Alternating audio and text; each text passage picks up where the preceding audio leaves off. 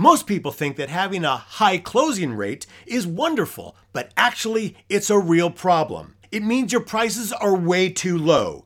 You want to keep your closing rate at about 30%. That's how you'll know you've set the right price.